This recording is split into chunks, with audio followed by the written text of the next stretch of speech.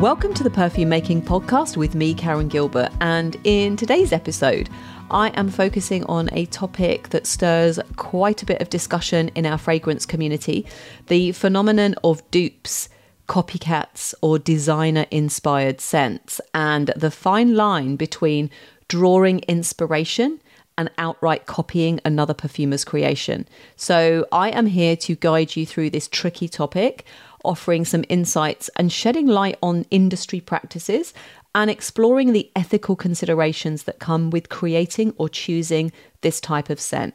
Now, there are a few layers to this topic that I will cover in this episode and some that I will cover in future episodes in more depth. So we will be talking about dupes or designer-inspired fragrances.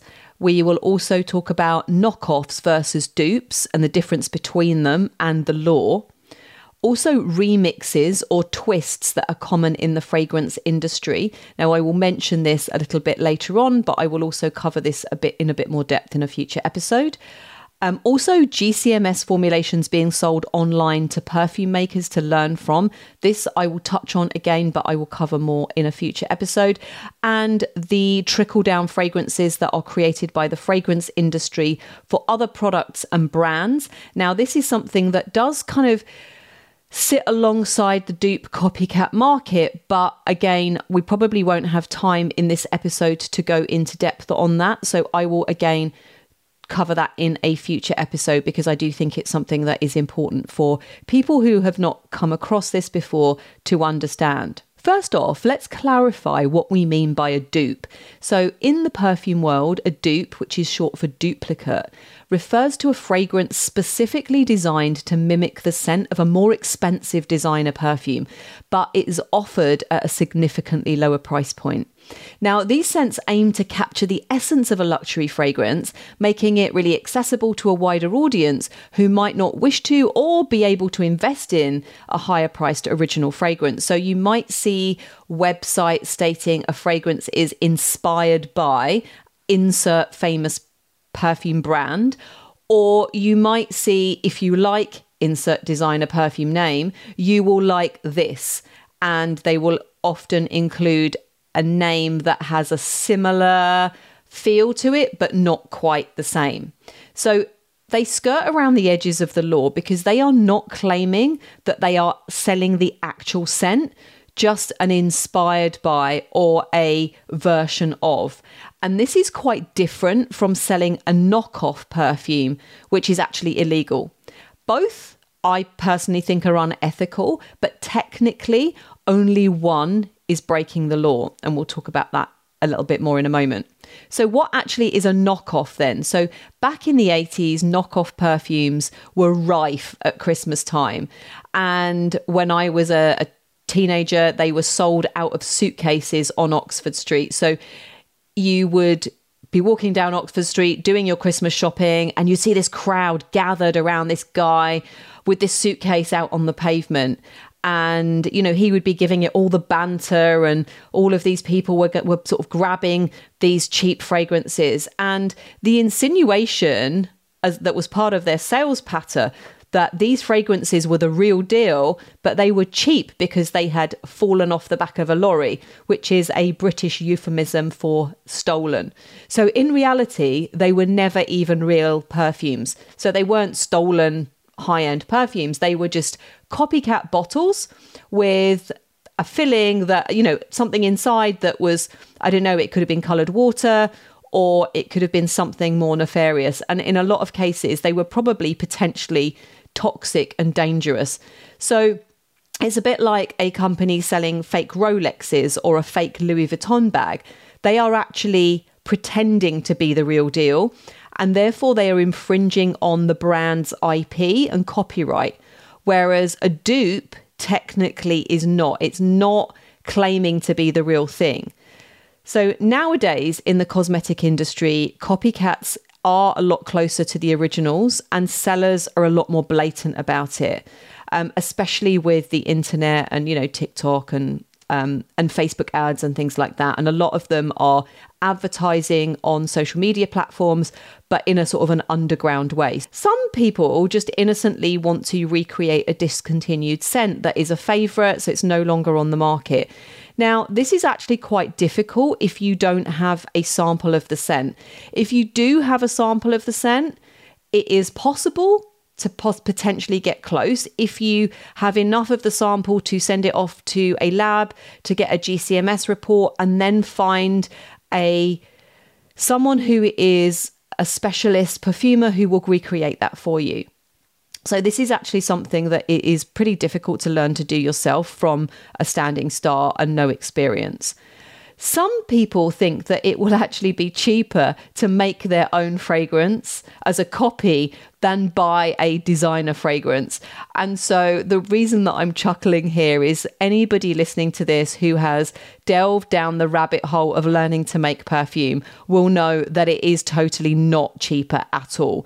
First off, you need some training. That is going to cost time and money potentially. It's also something that you are going to have to invest a lot of money in materials to achieve. And once you have realized that, you will realize that it's actually a lot more expensive to learn to make fragrances yourself than buy something that somebody else has created. So if this is you, just go buy that fragrance that you love. Because, perfume making is not a quick, cheap or easy process. And then other people want to start their very own dupe brand because they see profit in it. And maybe they have no creative ideas of their own. And so the answer is always a big fat no from me. Now, you might wonder why, as a perfume teacher, I steer clear of teaching or advocating the creation of copycat fragrances. The reason is really simple, but it's fundamental to my ethos.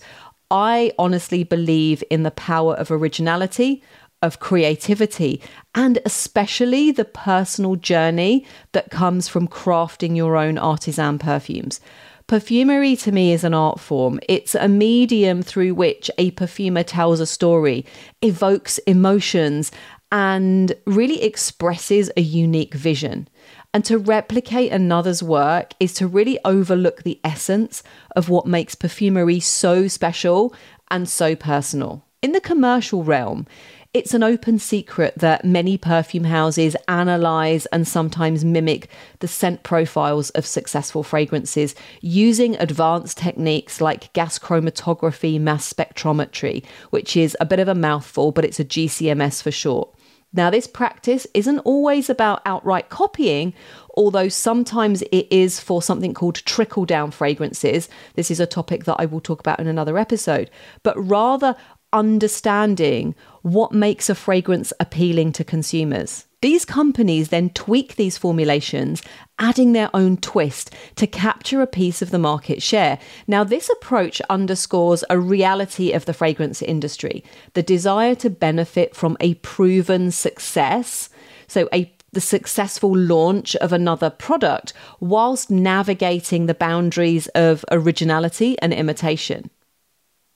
The rise of dupe fragrances, particularly with the advent of online marketing, really does show that there is a huge demand for accessible luxury. Many consumers will seek out the experience of high-end perfumes without the high price tag. And digital platforms have just made these alternatives a lot more available, more so than ever. And you only have to have a look on TikTok or YouTube to see this. However, this proliferation really raises questions about quality, about ethical considerations, and the sustainability of supporting a market that just thrives on the replication of creativity. Studying classic formulations can be incredibly educational for aspiring perfumers, and they help you to understand the craftsmanship and the creativity that goes into creating a perfume. But so long as you use these insights as a springboard for innovation and to develop develop your own unique fragrances that reflect your vision and your voice. When we talk about the ethics behind creating perfume dupes, we're really getting into a bit of a tangled question about what is fair in art and creativity. So imagine painting a picture that takes you months, pouring your heart and soul into every brushstroke, only to just have someone else copy it and claim it as their own. And this is pretty much what happens when a dupe perfume hits the market. It's not about mixing scents to mimic another's perfume. Creating a dupe means you're taking a perfume that someone else has dreamed up, you're figuring out its scent formulation, and you're making something so similar that people can't tell the difference. And it is a bit of a sticky situation because on the one hand, you could consider that, oh, it's flattering that a scent is so loved that people want to replicate it. But on the other hand, it feels like cheating, doesn't it? Every original perfume is a blend of creativity, of technical skill, and also that personal touch from the perfumer. When we copy, we're really missing out on sharing our own stories and contributions. And when we are buying dupes or copycats, we are really not respecting that creator has put into it, especially if it's the case of artisan or indie perfumers. And we have had a situation recently where a so-called copycat or dupe company has potentially ripped off hundreds of indie and artisan perfumers. I'm just going to do a little segue sideline here because specifically in this case, and this is something that I just really want to iterate, is that if you are a dupe company and you are saying that you have copycatted hundreds of indie artisan perfumers, one, you've either got a humongous great budget and you have purchased every single one of those fragrances, which kind of defeats the object, really, I think. Or you're outright lying, because in order to dupe or copycat a fragrance, you will need to have at least smelled that fragrance. You will have had to have done a GCMS of that fragrance. So if you see a company that claims to have copycatted lots of indie or artisan brands, it is likely that what they are doing is selling something generic in place of all of these fragrances, because there is absolutely no way, in my opinion, they could have copycatted that many fragrances. And probably what they are doing is just using the names, the brand names on their website for SEO purposes. So if someone searches for an particular indie brand, potentially their copycat company will come up. So just that is a little bit of a digression, but I just wanted to add that in because often, there are going to be companies that are really copycatting and duping the big brands. But honestly, if you see a lot of indie brands on their roster, beware, because you might not even get, one, you might not get your order. And two, you're probably, if you do get an order, you're going to get something generic and that smells nothing like the original. Okay, so why am I all about creating new original perfumes? It's not just about steering clear of copying for the sake of being legal and ethical. It's about valuing what makes perfumery so special. The chance to mix our own dreams, memories, and little bits of our world into a bottle. And it's about trying out new ingredients that might seem a bit out there. It's about, in the case of indie or artisan perfumery, it's about finding those really special, unique ingredients, maybe some vintage materials, maybe some naturals that are only available in small quantities. And it's about making something completely new that can stand out on its own. Showing that perfumery is not just about following a formulation that is laid out, but it's about exploring, it's about making mistakes, and also about finding your own path. When we focus on creating something original, we're not just dodging that copycat label, we're also building a deeper connection between the perfume, its maker, and the person, your customer, who ends up wearing it. There's something really special about wearing a scent that tells a story, one that's been very carefully crafted with passion and a personal touch. And that kind of authenticity is something that is so important to me, and it is something that you just cannot replicate. So let's dive into how the big perfume houses play the game. Now, it is no secret that the fragrance industry is competitive, with everyone wanting a piece of the pie. So when a perfume hits the jackpot and becomes a hit, other companies naturally want in on the action. And they use something called gas chromatography mass spectrometry, or GCMS for short, which sounds super technical, but it's basically a fancy way of breaking down a perfume into its components. So this is not quite as simple as it sounds, and I will talk about this in a future episode. Now, reconstructing a fragrance formulation from a GCMS is a skill in itself, and it's not something that everybody can do. And also, a GCMS will only take you so far. It is not a perfume recipe, if you like. It's not a perfume formulation. The rest has to be done by nose. So you might think, isn't that just copying? Well, yes, kind of, but it's a little bit more nuanced than that. The companies that take these breakdowns, they look for the DNA of that successful scent and then they tweak it. So the thing that makes it a big hit, the thing that makes it a top seller, and then they tweak it. So they might add a bit of this or a touch of that to then make it their own. And the idea isn't to create a carbon copy, but to capture the essence of what made the original so appealing, and then they put their own spin on it. And it's sort of like covering a song, but changing the arrangement so it fits your style, or a bit like doing a remix of a song. However, unlike a cover or a remix, they rarely credit the original, but that is another story for another day. So in the industry, it's called a twist. So as an example, if you look at Flower Bomb or the original Lolita Lempicka fragrance, they are both twists on Angel by Thierry Mugler. So they have taken the DNA of Angel and twisted it in a slightly different direction. So Lolita Lempicka came out, I think it was quite soon after Angel was a big hit. I can't remember what year it came out, but it is almost like the DNA of Angel, but with a licorice or kind of anise twist on the top. And there are lots and lots of other examples of twists on other famous fragrances. So this is not considered a dupe, as they are not using the original brand to drive sales to their product. And they are not even saying they are similar. It's not even mentioned. And it's not illegal, or even it's not considered unethical in the industry. It's considered standard industry practice. Now, whether you think that is right or wrong is another thing, but I'm just telling you that that is what happens in the industry. It's standard practice.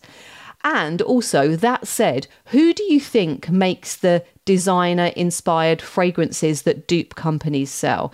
Who do you think creates the fragrance oils that are inspired by big brands that companies who sell fragrance oils for candles, for reed diffusers sell? Who do you think makes them? Yeah, of course, the big fragrance houses create them.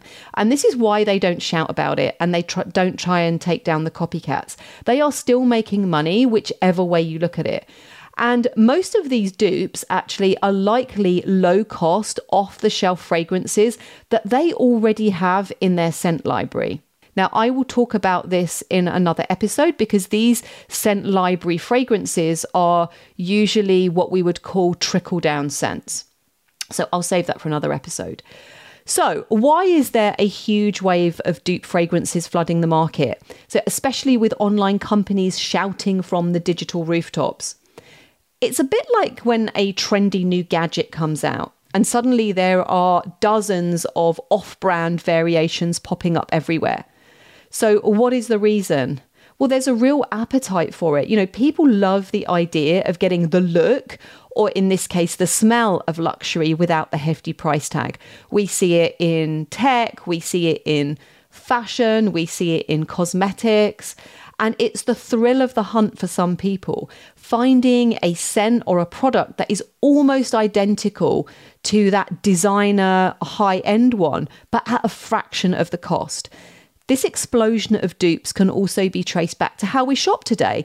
Now, the internet has turned into this vast marketplace where you can find a dupe for just about anything, including high-end perfumes.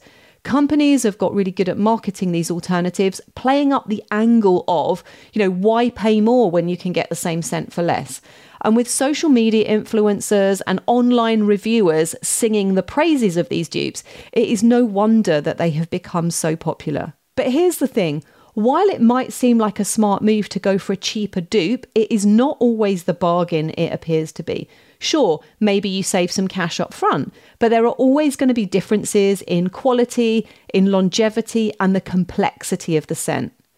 Original perfumes often have the depth and richness that the dupes can't quite match. They are usually, despite what they say, much lower budget fragrances with cheaper materials, and often they are missing some of the captive molecules or secret ingredients that are proprietary to the original creators. So you might find that a particular fragrance house creates the original of a designer brand fragrance, but then another fragrance house creates the dupe of it. Now, that original fragrance house may have captive molecules that they only use for their particular fragrance creations and are only available to their own perfumers. So even if that dupe is created by a big fragrance house, it's not necessarily going to be the same because they may not have access to those secret captive molecules or ingredients that the original company has. You could also fall prey to a dupe/knockoff hybrid where a company claims that it's selling dupes, but it's actually not even a dupe, but a generic fragrance that smells nothing like the original. Honestly, folks, it is the Wild West out there, so please do buy dupes at your peril. I would advise that you don't buy them, but if you're going to, it is at your own risk. Plus, there's also the question of ethics and supporting originality in the industry. It's easy to see why some might lean towards a dupe. Maybe their favourite scent has become discontinued or the original is just way out of their budget. Some people say, and this is, where there's online arguments about the pros and the cons of dupes, is that, some people say, well, the people who are buying dupes would never have bought that high price fragrance in the first place. And maybe that is true. For some people, it's also about the joy of discovery, finding a scent that is close to a luxury perfume without breaking the bank. And it is a complex issue, and honestly, there is no one-size-fits-all answer, and everybody is going to have a slightly different opinion. But this trend towards dupes brings us to a really important point about valuing craftsmanship and creativity. When we choose to invest in original perfumes, we are not just buying that bottle of scent, we're supporting the art and the artist behind it. We're acknowledging the journey from inspiration to creation. And it's about celebrating the uniqueness and the story that each original fragrance brings into our lives. So while the world of dupes might offer an enticing shortcut to the luxury scent experience, it's really worth pausing to consider what we value in perfume. Is it just about the scent itself? Or is it the craftsmanship, the creativity and the story behind it? By choosing originals, we are voting for a world that is rich in authentic, innovative fragrances that speak to us in a way that no dupe ever could. And it's a choice that not only enriches our scent journey, but it also supports the future of perfume making as an art form. So before we wrap up today, I want to just touch on the study of classic formulations to become a perfumer.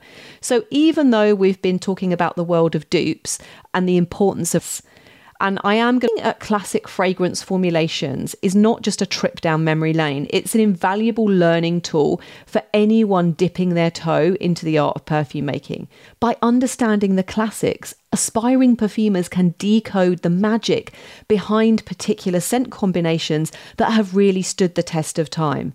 It's almost, if you like, about learning the chords and melodies of fragrance composition before you start writing your own symphony. And this is one of the key things that novice perfumers are taught at the big industry fragrance schools, the art of scent matching. And I do think it's a slippery slope. And whilst it's useful, I do think it encourages dupes in people who are not ethical. The fragrance industry, unfortunately, is built on plagiarism and focus groups and distilling down a fragrance to its lowest common denominator so that it is acceptable for millions and millions of people to buy. But I personally believe that kills creativity. So study them, yes, but also put the work in yourself. And don't just think that buying some dupe formulation online will make you a perfumer. Again, I will talk about this more in another episode because this is something that I've seen popping up a lot. Not just dupe fragrances for sale. I've seen a lot of companies popping up that are selling dupe formulas for beginner perfumers to follow and copy. Now, that's all well and good, but unless you understand the purpose of all of those ingredients in that formulation, all you're going to be able to do is copy that one fragrance. You are not going to learn from that. So study, practice, use your own creativity. Those are the things that are going to make you a perfumer, not copycatting somebody else's work. So thank you so much for listening to this episode. I hope it was useful. I hope it helped you to understand the tricky situation of dupes and knockoffs and fragrance formulation. So as always, if you have any questions about this episode, drop me an email to podcast@karengilbert.co.uk. If you have enjoyed this episode and the other episodes, please go and give me a review. It really helps the algorithm. Thank you to everyone who's reviewed it already. That really means a lot to me. And also, if you have any thoughts or suggestions for future episodes, anything you have a question about, anything that you want to learn, even if it's a small question, I am going to be doing another Ask Me Anything episode coming up. So if you have a particular question for me that you want me to answer in an episode, please drop me an email, send me that question, and I will include it in an Ask Me Anything episode. And as always, thank you so much for listening, and I will see you next time.